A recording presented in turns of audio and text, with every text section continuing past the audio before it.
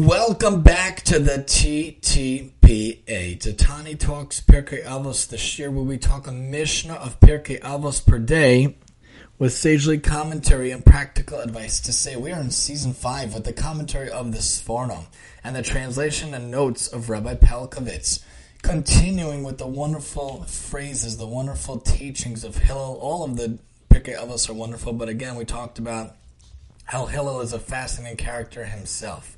Hu haya omer. He used to say, we are in Beis Vav, we are in chapter 2, paragraph 6. What did Hillel used to say? Hu haya omer. He used to say, Ein bor yirei chet. A bor cannot be fearful of sin. Someone who is not learned, someone who doesn't know anything, someone who's not knowledgeable at all of the Torah and its mitzvahs and its laws and things you're supposed to avoid. How can he really be fearful of sin? He doesn't know anything. He doesn't know what's right or wrong. He doesn't know the difference between right and wrong. How could he really be fearful of sin? V'lo am ha'aretz chasid. Someone who is unlearned cannot be scrupulously pious. Someone who doesn't know anything also can't be pious, also can't go lefnei Mashur Sedim, which you know is really the best way to go. Really, to try to go above and beyond what's required of us is the best way to go, not just doing the letter of the law. If someone doesn't know anything, he can't really be fearful of sin. He doesn't know what to be fearful of, and he can't really be pious. He doesn't know what to be pious of. V'lo habayish lamad. Someone who is a bashful person cannot learn. Reminds me of the idea of when I was in school, in college, and in grad school. If I never asked a question, I never wanted to clarify something, I never really would know the solution.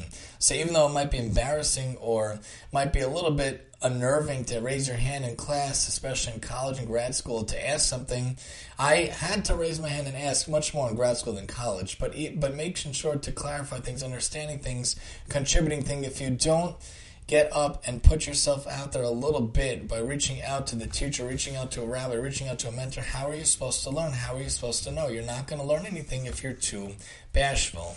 V'lo hakapadan melamed. Someone who's impatient cannot teach. Anyone who is ever a teacher, anyone who ever tried to teach anything, anyone who ever tried to give over, knows and must know that there is a tremendous amount of patience required. If someone is very quick to anger, someone is very quick to be frustrated or irritated or annoyed, they're not going to be able to give over to the children. They're not going to be able to teach. They're not going to be able to give over their knowledge. You can't be someone who's really impatient. You cannot teach. You have to have the proper patience to teach children, especially young children.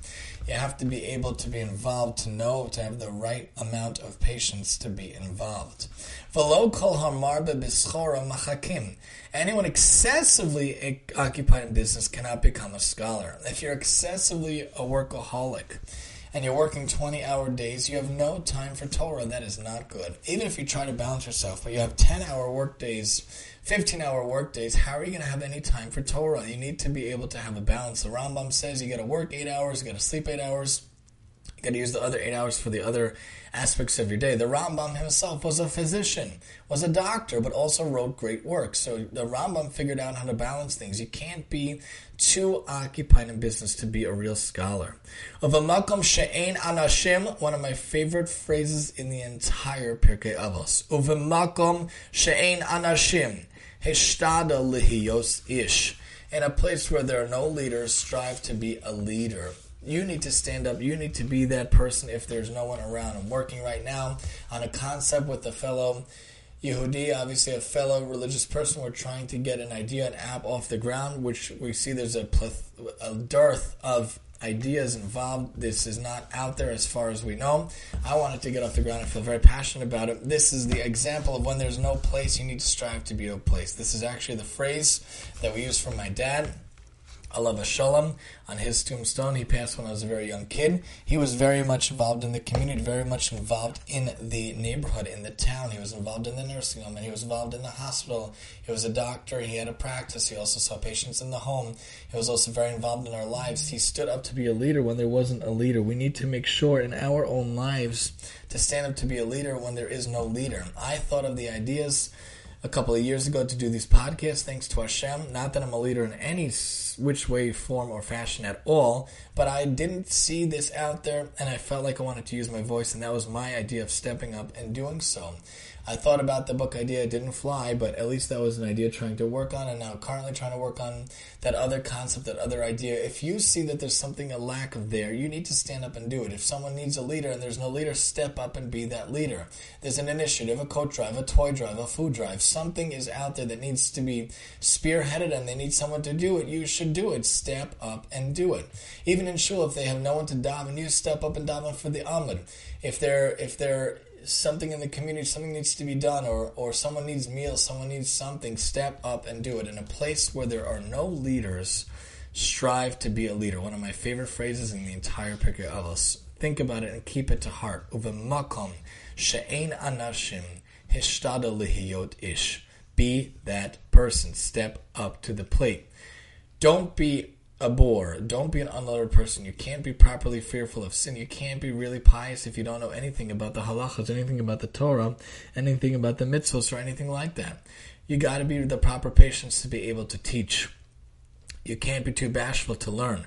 If you're too involved in business, you can't be a scholar. And if there are no leaders, you need to be that leader. The Sforno points out, man of the masses, I gave you sound advice when I told you to designate some time for Torah study. Don't claim when I have time I'll study from the previous Mishnah. For even though you may not aspire to master the Chelek HaInyone, the philosophical, intellectual aspect of Torah, nonetheless it is not beyond you to acquire the Chelek HaMaasi, the practical aspects of Torah. For a bore cannot be fearful of sin, even though he may be careful not to transgress certain sins, and an unlearned person cannot be scrupulously pious, even though he may at times perform acts of loving kindness. For he does this because he follows the customs of his forefathers by rote. As for you, when you will designate some time to study Torah, do not be ashamed to ask questions, for the bashful person cannot learn. As it is written, Im navalta behis naseh, if you have acted foolishly by lifting yourself up, from Mishlei. In reference to this, the sages said, Im navalta ba tinaseh, if you're willing to make yourself a fool in Torah study, you will be lifted up. From the Gemara in Brachos 63. Impatient person, also be careful not to study with a teacher who is impatient, for the quick, impatient person cannot teach. If you're too involved in business, anyone excessively occupied in business cannot become a scholar. Therefore, it is fitting that you set aside some time for Torah study so that your numerous business responsibilities do not impede you from studying. Make sure you're kovia itim. I'm not telling you 100 hours, but you need some time that is the golden time, the untouchable time, that is your kovia itim, your permanent time every day, a little bit, to study Torah. Even if you do study and gain some Torah knowledge, do not attempt to become a teacher and a guide to others in a community where there are great Torah scholars. As the sages say, Ba'asar de'is gevar taman lo sehe gevar. In a town where there is a wise man, there you should refrain from being a wise man. However, that's from Gemara Brachos 63, in a place where there are no leaders, strive to be that leader. You need to strive to be that leader. The notes point out, the Sforno links this Mishnah, which is a continuation of Hillel's teachings, to the concluding section of the previous Mishnah. Whereas the first part of that Mishnah is directed primarily, if not exclusively, to the intellectual and scholarly segment of the populace, the admonition to set aside time for Torah study on a daily basis is aimed at the general populace, those whom the Sforno calls men of the masses.